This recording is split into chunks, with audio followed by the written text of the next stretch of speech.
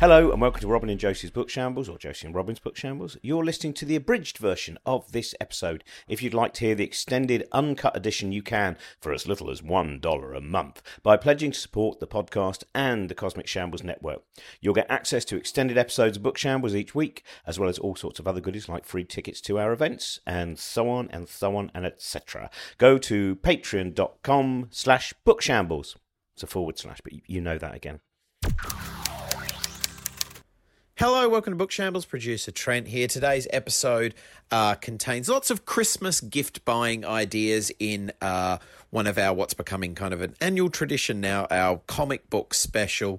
Tom Oldham from Breakdown Press and Nathaniel Metcalf in the studio with Robin. Before we get to that, thank you as always to all our supporters on Patreon. Patreon.com/bookshambles is where you can go to pledge your financial support for the show. You get extended episodes each and every week, plus lots of other goodies as well. We had a few of our Patreon supporters got some free tickets from us to come to 9 Lessons and Carols for Curious People at King's Place last week. So if you were one of those people, I hope you enjoyed the show. Just 2 more 9 Lessons shows left. If you're coming to one of those, make sure you pop out to the foyer and say hello to us during the interval or after the show. A few surprises for those shows coming up as well. And just to let you know about the release schedule for Book Shambles next week, we'll have a Christmas horror special going out on Christmas Eve with Robin and Johnny Maines. And then we'll have a few other little goodies going out between Christmas and New Year, including a Books of the Year special featuring lots of the people who've been at Compendium and 9 Lessons throughout December. Robin and Josie, obviously, Helen Chesky, Chris Hadfield, Tim Peake, Beck Hill, and various other people on that as well. So look out for that in the coming weeks. And now on to this week's episode. Here is Robin and Tom and Nat.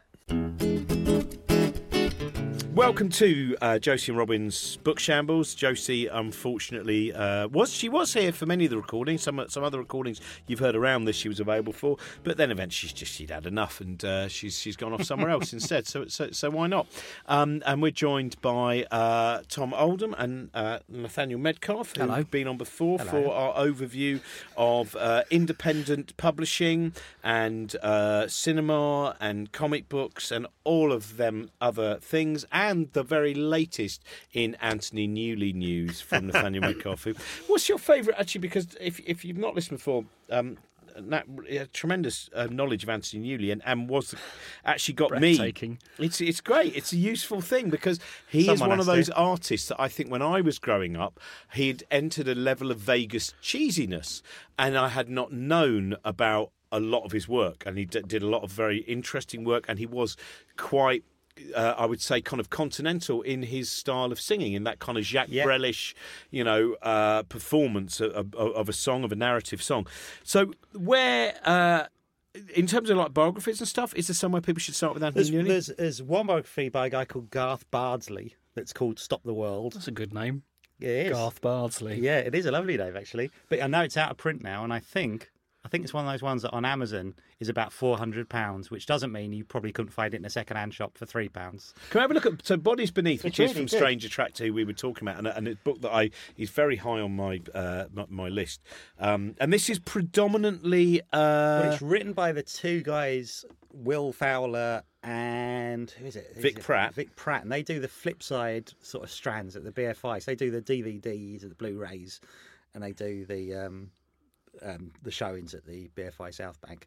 And it's a really nice book because it tries to illustrate things just by using a certain example.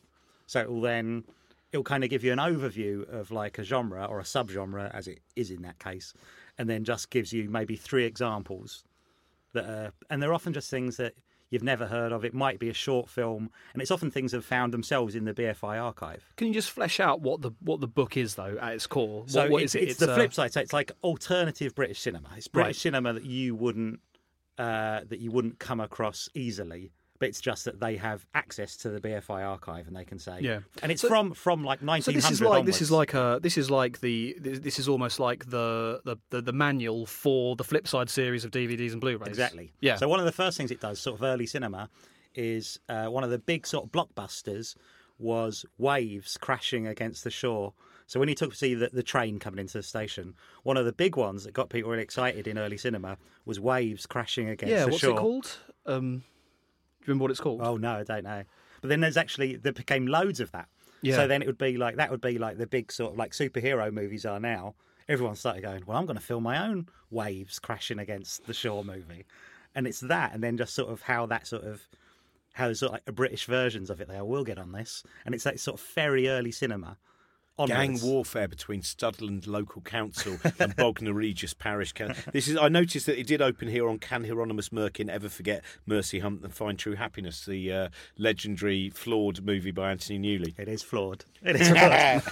but so is he. I love this cover here for all those video labels that didn't survive. Portland Budget Video, who released My Son the Vampire, which was actually Old Mother Riley meets the vampire Bela Lugosi, which is on Talking Pictures great deal and has Dora Bryan in it, so therefore is immediately worthwhile. Oh yeah, you're right, No Change in the Weather. Rough sea postcards were popular in late Victorian England. Yeah, I've seen exhibitions of that. Yeah, that's fascinating. So that's William Fowler and Vic Pratt, the flip side of British films and television. I hope it's not out of print. It's really good. It was one of those things I was actually thinking of getting people for Christmas. It's got that sort of thing. I think Mark Pilkington from Strange Attractions said that it was going to. This is one of the ones that they've done with MIT Press, who they've done an excellent one, which is all about Robert Anton Wilson and. I think they're fully on board with MIT. Like I think they work with MIT on all their books now. Oh, do they? Yeah, I believe so. Yeah. Because that one's a great book, which is all about basically the that kind of otherworldly thinking that was in 1960s, 1970s science fiction. So now, what have you got coming out? So you with your Breakdown Press, where you brought the After Man, which is absolutely wonderful. Yeah. Which we talked about last time, didn't we? We did talk about After Man. Last if you time? don't know about it, can I highly recommend you go out and you seek this out. It's a wonderful reprint of which was basically imagining species after man. Yeah, species that evolve after man has died out. Like massive hit in the 80s and 90s, huge in Japan. They made a TV show about it, and then just fell out of print for a little while. So we brought it back. Yeah, and it's great, and it's a very beautiful book. So you're in your hand though. Yes. You have. I've got two books that we've got coming out for Christmas. One is Lala Albert's Seasonal Shift, Comics 2013 to 2019, which is the first book in a series of books we're doing called the Library of Contemporary Comics. And the idea behind this little sub-label is it's collecting work from really exciting and amazing cartoonists, but it's like they're shorts, so it's stuff from anthologies or zines that they've put out. And this is just a nice way of basically people that are doing like really exciting things with the form and collecting them together. And the first one, really excited about, it's Lala, and she's a New York-based cartoonist. And this is sort of like the last decade of her quite ethereal and damp and weird and unsettling shorts that sort of explore themes about technology and about sex and nature. She's a really big naturalist. Naturalist. And so she does lots of things that sort of really push the comics form with like plants and ecosystems and stuff like that. So she does lovely, smart things. But they're very sort of unsettling and provoking short comics. Well, you like the unsettling, don't you? Dark Shape in Water. Wet Shape in the Dark. Wet Shape in John the Dark. Chandler's work. Yeah. That's a fascinating little, and that's wonderful because it's very simple, kind of little strange it's crawling around under your skin, narrative, which is, I think I was talking to you the other day about seeing Darren Aronofsky's Mother. Yeah. Which is... Mother? Yeah, Mother, can you hear me, Mother? A very different take on with the exclamation mark at the end. That's so you can't say it not like that, I think. But it is, that has a, You called it the perfect nightmare movie. Yeah. Yeah. And really it does like have that that. quality. Like that. Yeah, I saw it with it with you. Yeah, I would see it with you. Yeah. And we were like, I really like that. And it was at a time, I think, where people were sort of just going, it's awful. It's awful. That's why when you spoke to me about it, Robin, I sort of tentatively said, Well, I quite liked it. Because I was sort of expecting, because at the time, I remember when we went to see it, everyone was saying, "God, it's awful." I think absolutely it's awful. an experience, isn't it? Yeah, It's like yeah, a roller coaster. Well, it's just because like people want narrative, isn't it? I Yeah. always think this is that thing where you go, oh no, do you know, I enjoyed the images, and there's, as we were saying before, that you can interpret in different ways, and there's just this beauty. I mean, one. I think Ed Harris is such a great face for being uncertain of, like when he's in things like History of Violence, you know, when there's a certain, and so once he stumbles in and apparently is a doctor, and you think, is he? From that point onwards, you go, okay, maybe it's going to be this. It's a kind of home invasion movie, and then suddenly it goes, no. Yeah. And you go, I don't know what the fuck's going on. Just True, enjoy it. but there is a narrative of sorts. Like, Yeah. it is a throbbing, unformed. You know, Yeah, but it's slightly not one jarring which narrative, goes, but it's, oh, it turns out the house was built on a Native yeah. American Yeah, yeah, burial yeah. ground. That's the, you know, I think that's, people like, there's that wonderful film, Limbo by John Sayles with, amongst others, Chris Christopherson. And that's a kind of two-half movie where it starts off and it looks like it's going to be, I think it's set in Alaska as far as I remember. Looks like it's going to be one of those ones about a guy who moves into town, the woman who sings in the local bar, they're going to find love. And then suddenly, halfway through, it becomes a Lost in the Wilderness, Stranded kind of movie. And then the way it ends, it doesn't say, and they lived happily ever after, or, and then they died. It leaves you going, oh, I've got to decide. You know, it's those movies that end by going, we're going to end by saying, choose your own adventure. Well, they're like often the best movies, and they're always the movies that they just end quite suddenly. There'll be an image, goes to black, credits roll, and you can always hear people go, "Oh, Yeah. and you go, "That's because it's good." Yeah. That's because it's good. Well, I think that was we had Mark Kermode on earlier, and that bit where I was saying a film like Vox Lux, which I loved. Yeah. There are certain and Arrival as well. I think the film, you know, based on it's Ted Chiang, isn't it? The story, not Choose Your Own Life. I forget what it's called now. But if you go onto Amazon reviews, the Amazon reviews either give 5 stars or 1 star, and they're furious. yeah. Absolutely furious. Like people who've gone to a Natalie Portman film, they think she's going to be playing a pop star. It's going to be a little bit sad at times. Like, stop! What the fuck is going on? And that rage that comes out immediately, I go, I might not enjoy it, but I'm more drawn to it now than I was. And Arrival, I couldn't believe the number of people again who, whatever they thought the film was. You've seen Arrival. Which one's Arrival? It's basically about the there's a UFOs. aliens. I've seen hovering Arrival over there, and I found that, you know, I think it has quite a satisfying philosophical kind of idea behind it. It's very beautifully shot. I think he is an amazing director. Yeah.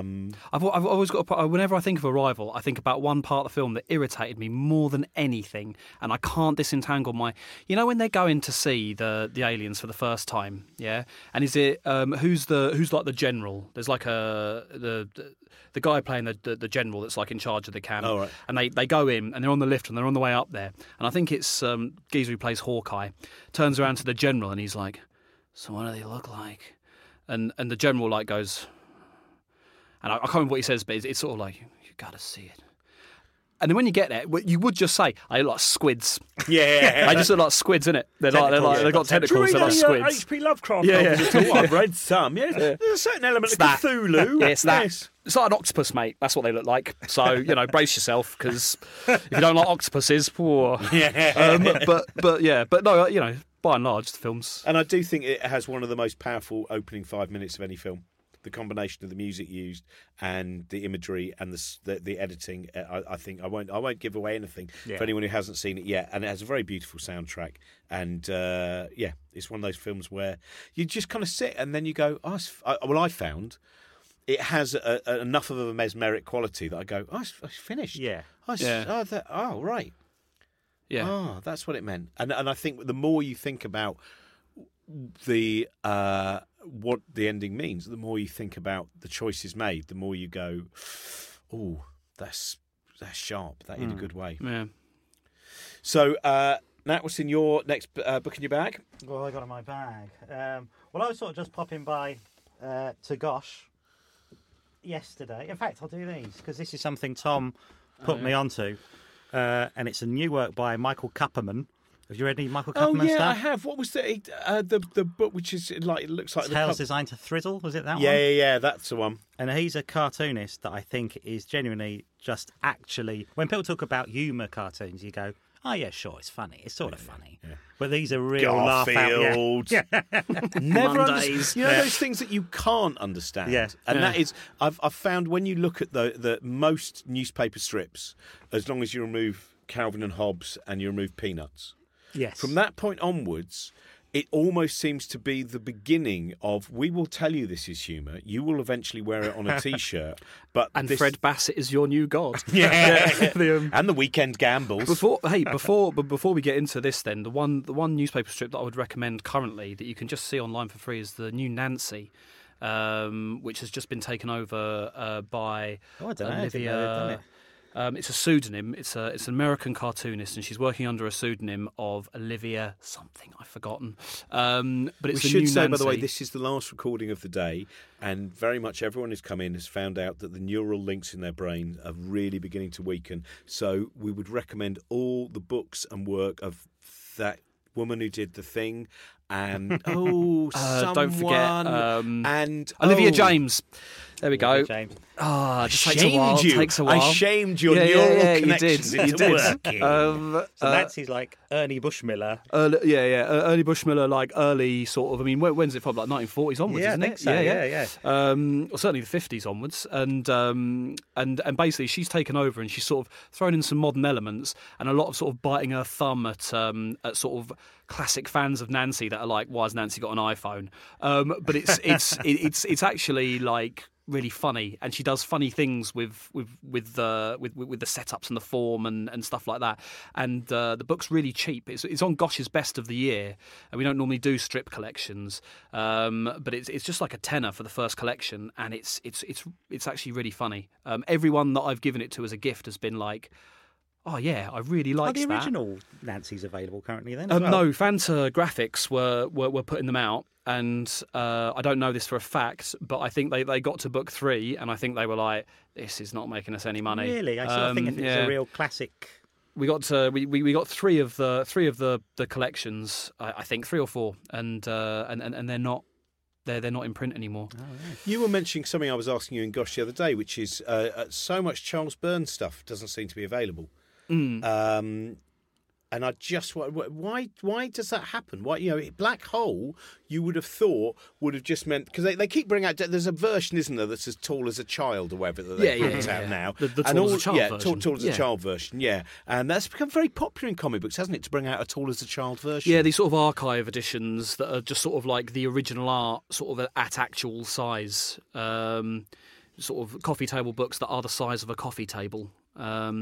Yeah. I mean, I don't know. Things drop out of print for a variety of reasons, but Was it Pantheon that were published? It's a big publisher did Black Hole in the end, though, wasn't it?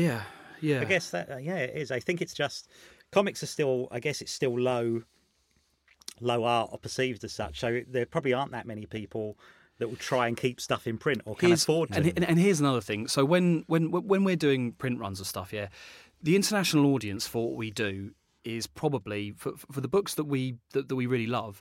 You know, in terms of sales, we're looking in the low thousands, like maximum worldwide.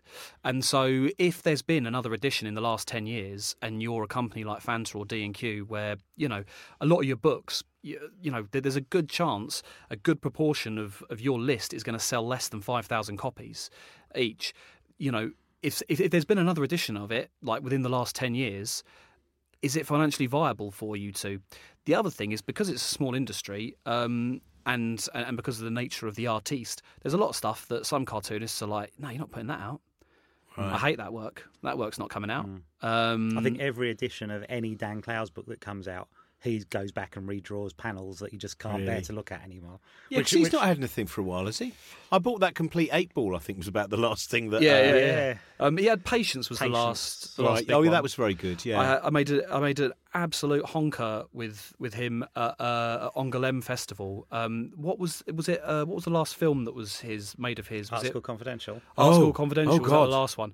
I sat down at the table and he was there, and he'd just flown in from the set, and and I sat down, and I might have been quite drunk at this point, and I'd met him before, and so I thought that we were slightly more pally than we are, but obviously he doesn't give a toss who I am and doesn't even remember, and so incredibly obnoxiously, I was like, "Oh, so where you been?" And he was like, "Oh, I've just been on the set of what's called Confidential, you know," and I was like, "Oh, right," and in my head, I was like, "Oh, you must have an opinion about how the film's going," sort of thing. So I was like, "Is it going to be good or is it going to be shit?" And he was like. Nah. He was like, "It's going to be good." And I didn't realise that he was directing it. Yeah. I thought that he'd just been on the set looking at his film, and he would have an opinion that was either like, "Oh, I hate what they're doing," or, but also that is a very un-American approach. Yes, Even though, yes, it is. you know, Yeah, there is I'm aware a of that. It's a tremendous very un-me popularity approach of as well. I don't barbarism know and what fury. what I was doing really. But I used to have a habit when I was like a teenager and I was at Edinburgh for the first time working in a venue. I would somehow always be drunk, and when I'd meet a comic, go, "I really like what you do. I saw you when you did that really shit gig," and I seem to have this incredible memory for every time they died on their, you know, and now, Yeah. I have to admit, I think he was wrong. Yeah. I really like Daniel Clowes, but I found Art School. I thought it was a very. Maybe I should watch it again. I haven't seen it. I mean, I haven't seen it, but when it came out, and I didn't like it at all. And I watched it recently, and it was better than I remembered it being. Yeah. Is that Because because there's we loads of hoped for nice something bits. else? Because I think that happened with. I know a lot of people loved Ghost World, and I don't have a problem. But having really enjoyed the book, I think it's that problem, isn't it? Which is maybe again the Alan Moore thing about it's already been done in the version it should be. yeah. And I did feel that the things that were missing were some of the things that I delighted in most in Ghost World. That I did find it on the second go, kind of, you know. Oh, I like Ghost World a lot. I like that it tries to do that as a film and doesn't try and adapt the comics directly. It does it, but also just does it. So the narrative's completely like a movie narrative rather than a, you know, sort of. The comics themselves are more slices of different days or different weeks of these two people, where the film, I think, has like very much, it has a beginning, a middle and an end, as my dad says. But like that's what it Oh, your is. dad come up with that one? Yeah, he invented that. Until then, film was all over the shop. Fortunately, Mr. Metcalf said, beginning, middle, end. Bloody hell. By the way, dad says. I should tell you, the people listening, you will know that we have a magic screen at the side where Trent types in things when we can't remember what they're called. And the internet's down here. I know, I love so that. I think we are. We are. Are we no stabilisers? Oh, it's What fixed, apparently. makes me it says it's 6, but what I'm now pleased about is I have remembered the name of the guy who did Eyeball and also did both Jess Franco books. It's Stephen Thrower. Oh, you shamed yourself. Do you know what? I was going to say so that has it's to remember. Stephen Thrower, and he's done a few interesting books about. But I wonder how he got through. I did send Mark Pilkington from Strange Tractor an email about because that was another book. You know when books go up on the internet and go, it will be available from January the 10th, 2015, and then 2019. You go, is this actually because the cover's been available for a long time, and I can see why there must have been a moment, especially when you're dealing with the last 15 years of Jess Franco's work, where there was no money in it anymore, and he was just getting his video camera out and getting his wife out and saying, "Oh, pop your top off, and then we'll kill someone." And it was, it's kind of living the dream. Yeah, very strange. And you think you always imagine that the advance for such a book was probably tiny, and it's more something someone wants to write in their spare time. Yeah. And it's sort of a labour of love rather than something that's like, well, this will pay the bills. This is you gone with the Jess Frank.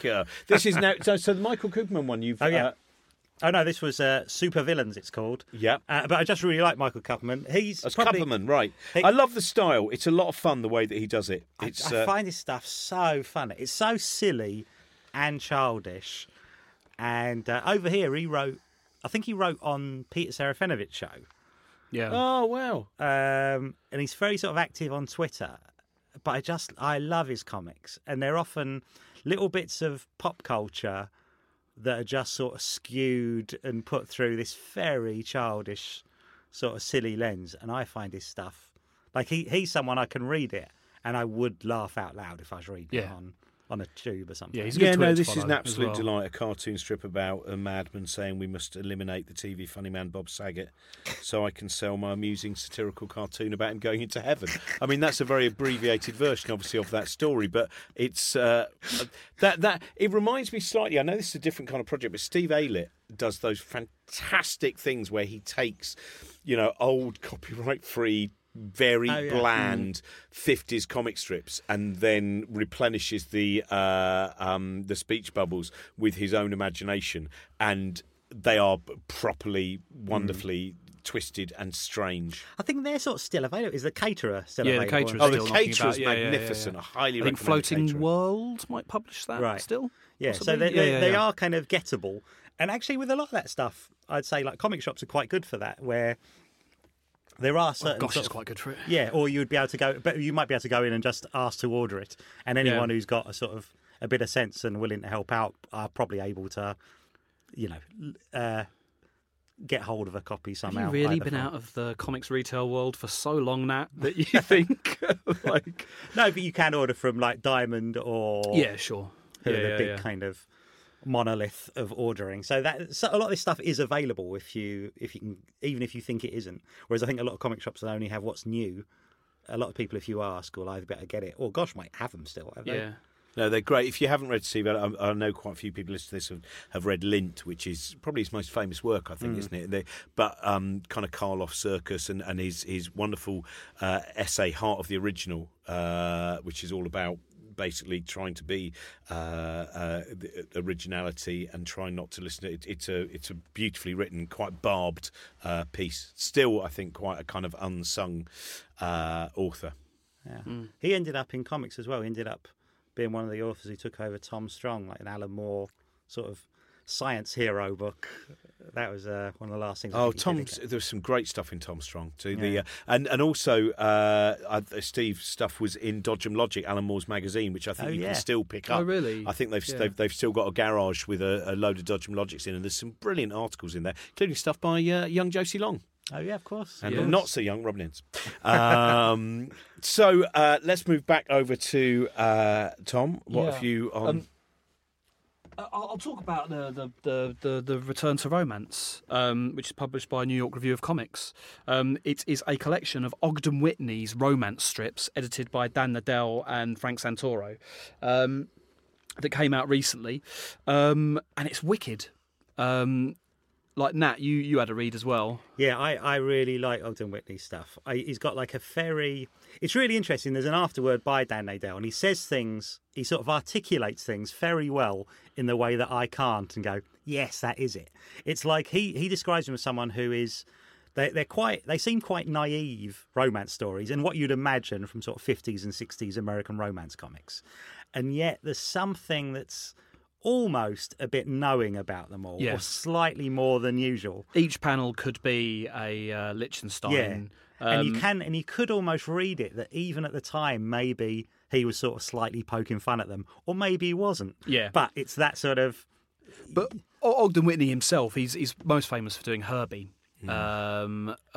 which, if you don't know, Herbie is a sort of... he's a rotund young man, sort of 50s, 60s, sort of humour / kind of superhero comic. He has like unspecified, undefined godlike powers, and everyone thinks he's like a lump of a human, but actually he can do anything from talking to animals to flying to time travelling and all of this stuff. And it's laugh out loud, like genuinely funny old humour comics. And Ogden Whitney is most famous for doing that, and there's elements of that in these romance comics. They're sort of mad little fairy tales that have these sort of preposterous setups and unlikely conclusions, and also a lot of physical comedy thrown in as well. It's a very pleasing looking thing as well. I think. Yes, It's they've very done a really pretty. nice job of designing it and working with the sort of colours, the sort of primary colour palette that Whitney, the sort of pastel primary colour palette that Whitney's working with. There's a great foreword by Liana Fink, who's also a New York cartoonist, where she does a really nice sort of contextualization of it and sort of talking about how, this is it's all like a little bit sexist and it's all like white America 1960s Anglo-Saxon. Well, even just seeing it from a distance, everyone looks like just that look before we knew the bomb was about to go off. Everyone's got their apron on, the apple pie is on, and it's. But I used to have a collection. I think it got lost when my house flooded flooded with shit, which was. I had a collection of those Warning comics that were, about the cowboy, and they'd have a kind of song going through them. The cowboy who goes to the town and then ends up giving his girlfriend syphilis. Yeah. All of those kind of... I love that there's Yeah. such an interesting genre. Not the Warning ones, the Christian guy did The those. Jack Chick. Jack Chick, who I've lost my Jack Chicks. I don't know where they've gone. I've got some great Jack... You watch Bewitched. You watch Bewitched on TV. You have made a pact with Satan by watching Elizabeth Montgomery in Bewitched. You're damned. And a little big nose Satan turns up and tells you you've made a pact as well with his stroking his little goatee. I remember there was a guy outside Edinburgh Waverley Station a few years ago during the Fringe Festival giving them out, and I basically just kept wandering around trying to make myself look slightly different. Oh, hello, I didn't have one. Thank you very much. Hello. Okay. There was another of the romance things. I picked up some, I think in Ramsgate in a junk shop there, some of the kind of 1970s, 1980s romance comic strips, kind of My Guy thing in the little pocket form. And they have this lovely thing that I don't know if you remember that on the inner glossy page will be pictures of pop stars, sex pop stars. Yeah. People like, it might be Madonna, it might be the Thompson twins, and amongst all these things, there's also Spandau Ballet and one of Alexei Sale. Because Alexei Sale had a Low John got a new motor, and he's just there, standing on kind of 1 foot in the middle of a dance move. And I just love that kind of, all the sex pop stars, everyone, Thompson twins to Alexei Sale. Love it. Sorry to interrupt your podcast, but I just quickly wanted to let you know about a thing, which is that Book Shambles and the Cosmic Shambles Network exist thanks to generous pledges of our listeners on Patreon. If you want to support the podcast and what we do, tiers start at just $1 a month, and you'll get all sorts of goodies thrown in. So go to patreon.com/bookshambles. Nat, what else have you got on the... What else did I grab yesterday? I really like these, actually.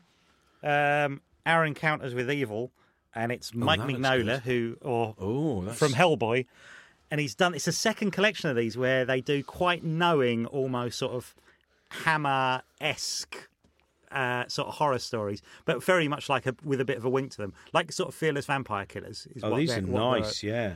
And they're drawn by Warwick Johnson Cadwell, yeah, who's someone who's very influenced by Mignola anyway, but it has that sort of funny humour strip, and the problem with them is they take about 10 minutes to read, but they're great. But that's with a few things where you go, it was still worth it. Oh yeah. It's like, really satisfying. it's that almost that annoying thing where, like, when you go to a play and you go, well, the downside is we paid 50 quid and it was only 80 minutes long, but the upside is it was only 80 minutes long. Yeah. And so there's two. Yeah. That is great. I like that one a lot. So who do you think? I mean, in terms of, actually, I'll ask you briefly on this. Your general opinion on this very tedious and tiresome story. Oh, please. Because Martin Scorsese dared to suggest that Marvel films may well be that outrage, and I imagine in Gosh Comics, and probably also in the cinema where you work, that might be the conversations in the bars and stuff like that by people who are desperate to make sure that their love is high art as well. It was madness, really, and it's also not even. And he then went on to sort of explain it, didn't he? And he just explained this thing that everyone but is that not... It was just so obvious what he was saying. And he's just saying this thing that the Marvel movies don't even really have an end. They are just an ongoing thing. So the Marvel movies are like television, really. They're just little parts of like a thing that adds up to something. And it's not cinema in the same way that Martin Scorsese would understand it. And what the bit where it got nuts is when they started asking... because it became this thing of Francis Ford Coppola. We'll ask Francis Ford Coppola if he agrees. He thinks they're not cinema as well. So he's on the list. He's an idiot as well. And then it became Ken Loach. And then you go, but Ken Loach is not going to go and watch Spider-Man Far From Home. But he made that superhero I, Daniel Blake. It's not a super... You've not seen I, Daniel Blake, have you? But then it became this, aside from... Because of my job, I have to be on various like Facebook comics for sale groups and stuff like that. And you know the misplaced fury on those like message boards was like staggering. Like these people sort of being like, who do these people think they are, slagging off Iron Man 2 and all this sort of stuff. And it's sort of like it then morphed into this sort of generational thing. And I saw articles about like, look at all these old white men slagging off like Iron Man 2 and stuff. And it's like, it's fine to slag off Iron Man 2, isn't it? I don't think it's because they're boomers or anything like that. I think it's just because, you know, Iron Man 2 is a big toy advert. The thing that sort of found upsetting is that idea that it was this sort of thing of what people identify themselves as being fans. And you go, but if anyone's a fan, it's Martin Scorsese. And for someone who's so passionate about film and cinema and sort of spent his life making films and also trying to conserve films that might be, and he's his sort of own archive that he's built up, and he's sort of discovered and sort of saved lots of films that would otherwise be would have fallen out. And I know he's got this archive of things where there's sort of like recordings that someone's made of a film that might have been shown on TV once, and that's the only way you can get it now. It's just like any other prints of it have sort of since vanished, and I just think this idea of him, it's just that he's from a different generation, but he's got that same sort of fanish gene that lots of people now have, but it is sort of silly, and it's like that those Marvel movies, I like them, I enjoy them, but it's the idea that of course it's not cinema in this, of course it isn't. We got free tickets to see Guardians of the Galaxy 2 with Gosh, or Guardians of the Galaxy, or one of them, and we went along, and like it's a perfectly, like, you watch, it's perfectly fine, like silly big long toy commercial, and it's very enjoyable, and some good comedy in it. Good comedy works, and all of that, and it's well made, right? And for what it is, like I'm not saying it's well made cinema. I'm saying it is well made for what it's supposed to do. Yeah. And I sat there at the end, and you know, I hadn't enjoyed it that much, and I was quite glad that it was over. And I was watching it, and there was a man on my right who I looked at, and I wasn't sure, but I think he might have been crying a little bit. And I remember it specifically, it was the bit where they were listing all the people that had animated Rocket Raccoon, and he stood up. So this was like a little while after the credits, and just started clapping like that. And I was thinking about the bit where Rocket Raccoon is like scratching his bits.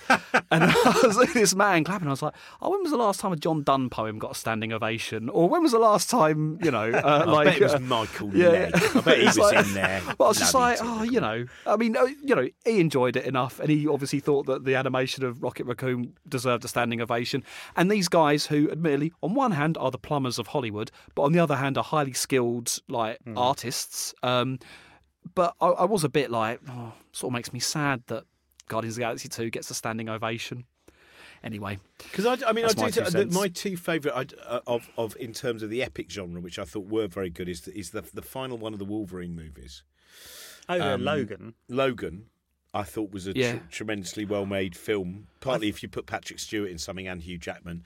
Turns out they know how to do things, don't they? Yeah. And I found that the Planet of the Apes series I found very interesting. I thought that was the current Planet of the Apes series. the final series, the final story. I thought it was like it was kind of slow, and it was it was a very elegiac, melancholy movie. It's not impossible. I enjoyed the Planet of the Apes films, but I'm slightly worried that the fact it was like monkeys or apes has sort of like biased me somewhat into thinking that it was good.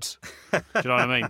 Well, you mean if it had been raccoons? Raccoons, maybe I wouldn't have enjoyed it quite as much. I think there are, and I mean, I think there's a lot of really interesting stuff in some of the Marvel films, and like I know Black Panther's one that gets talked about, but I did really like it, and I thought it was sort of fascinating that they like this thing that in the comics even is kind of borderline racist. This whole the whole thing behind it, even though it's very well intentioned through kind of modern eyes, is like, you can't make a film of that, and yet they manage to make it, and it suddenly becomes like a sort of very positive film, and you go, oh wow, they've really managed to do something. I didn't like the film, but I really loved all the stuff around it. Yeah. Like if people were finding stuff in it in that way and like getting behind it, and that was, it spoke to people on that level. Yeah. Then The wicked, Black Panther, like, Jack Kirby comics, I always really loved those comics, and I think the film managed to do, like, it's almost like if someone said to me,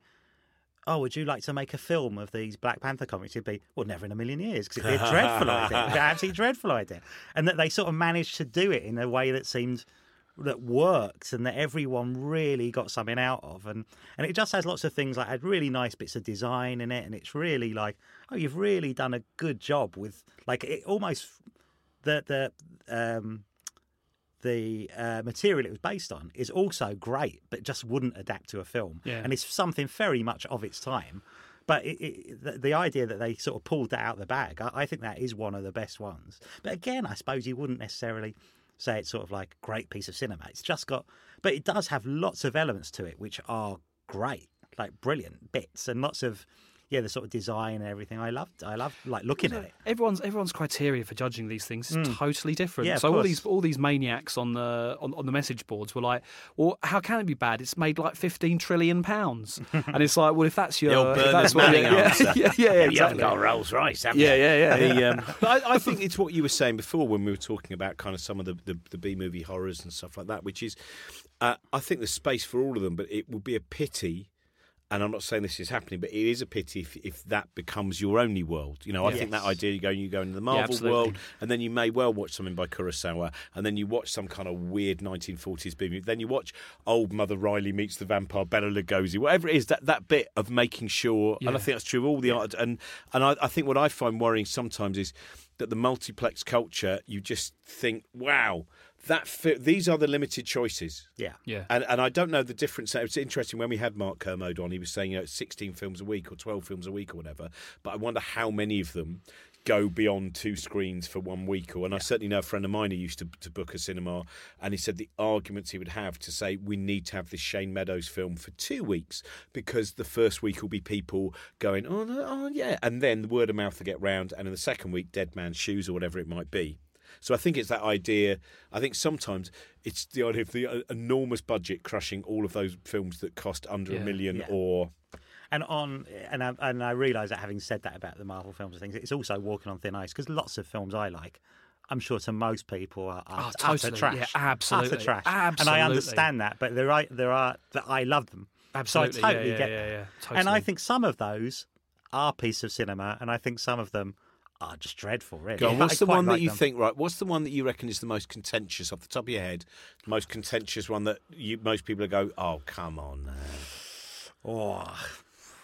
Well, Come on. well, do you know what? I'd actually say I do really like Can Hieronymus Merkin Never Forget Mercy Hunt and Oh, Find okay. True Which I've Happiness. still never seen. I But bet it's going to is- be on Talking I Pictures. think it's bad in a way, but I really like that it is this. He has done everything. It's so sort of confessional, and the effect it had in his real life as well. I find that he's basically made this film that mirrors his life on purpose. It's sort of an insane piece of work. It's like meta beyond meta. That You've it's still managed almost- to make that sound like a highbrow Oh, piece of, like... It isn't as well. It's sort of like Yeah. it's quite a silly musical, Yeah. which is still sort of. But I do think it is like totally fascinating for a film that's not very good. I've watched it tons of times because and every time I watch it, I sort of forget how like open mouthed I am. It still sort of shocks me and sort of. We'll end on, Tom, what's your one where you go, I will defend this film. I am going to defend... I was really thinking, and I think the closest, like Starship Troopers. But that's, again, we were It's a talking good about film, that isn't before, it, and I think? actually, it's Like, one of those yes, films that doesn't if fit you the bill. realise the angle that it's been made Yeah. from, as opposed to, Yeah, you know... totally. And I was been racking my brains to think of. I was going to say Tombstone, but Tombstone's wicked. I do love it. Yeah, I got nothing. Okay, well, we'll end on your nothing. So, are you gigging much at the moment? Yeah, bits and pieces. Yeah. I'm in an R-ing whether I should try and write a new show. I'm in an R-ing about maybe I should restage. That was just saying to Josie that I'd quite like to restage previous shows I've done because I don't really have any record of them at all. I think you should do a director's cut. Yeah, I think you should stop every now and again and go, now at this point, very interestingly, the decision was made on this particular Anthony Newley or Kurt Russell-based 1970s theme tune And Breakdown Press. You've got a couple of other things. Should we just quickly do? No, you don't. I was just shifting We'll them do around. them next time then. Next time. And I'm going to borrow your copy of The Sucking Pit, if I may. Can I borrow it? Can I just have a quick look at your copy of this? Because this is, again, this will be long gone by the time you listen to this, but this is a much better edition than the one I've got. Mine doesn't say all through Night of the Crabs. You will get it back, I promise. Yeah, thank you. Can I tell you now, Yeah. if in any way you don't get this back, you can have all of my other Guy and Smith books, Thank you. including The Origin of the Crabs, which was the original copy that was held by the editor of New English Library. I've just noticed there he's Guy Smith there, is he? So when is he Guy Smith and Guy N. Smith? Maybe he's Guy Smith when he's doing his slightly more erotic. Because I've not read his one set in a Japanese prisoner of war camp, but my mate Johnny Maines says it's his masterpiece. And what's it called? I can't remember, but it's not politically. I think it will not get a reprint. I love this. Deep in Hopworth Woods was a green and peaceful glade. The grass was smooth and weedless. The sun rarely penetrated there, and the local villagers had learned to shun the place, for this was the site of a treacherous and seemingly bottomless bog. Nothing that fell in, whether by chance or purpose, ever managed to escape. Tom Lawson was a woodsman. So there we go. Come on, Tom. That's The Sucking Pit by Guy Smith, The Dark Bog That Hid 1,000 Evil Secrets, from the author of Night of the Crabs. This will be returned to you next week. Thank you very much for listening. Go and check out all Breakdown Press's stuff. There's, as I said, there's some wonderful things there. We talked last time about the work of Lando. I think if you don't know about the work of Lando, it is utterly sublime, I think. Yeah.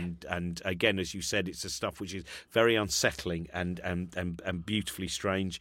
Go and see Nat just generally. Listen to him on Fubar with Nick Helm as well. My book, I'm a Joke and So Are You, is available on Audible and in paperback and all those kind of things. And we're going to be doing a show at the Albert Hall next year. Josie and me and many guests, including Lem Cisse. That's the Sea Shambles show.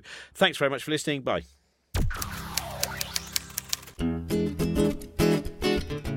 Thank you very much for listening. Thanks for supporting the show. Thank you very much for listening. Thanks for supporting the show on Patreon. Remember to like and subscribe. And I don't think you can like. That's more a YouTube thing.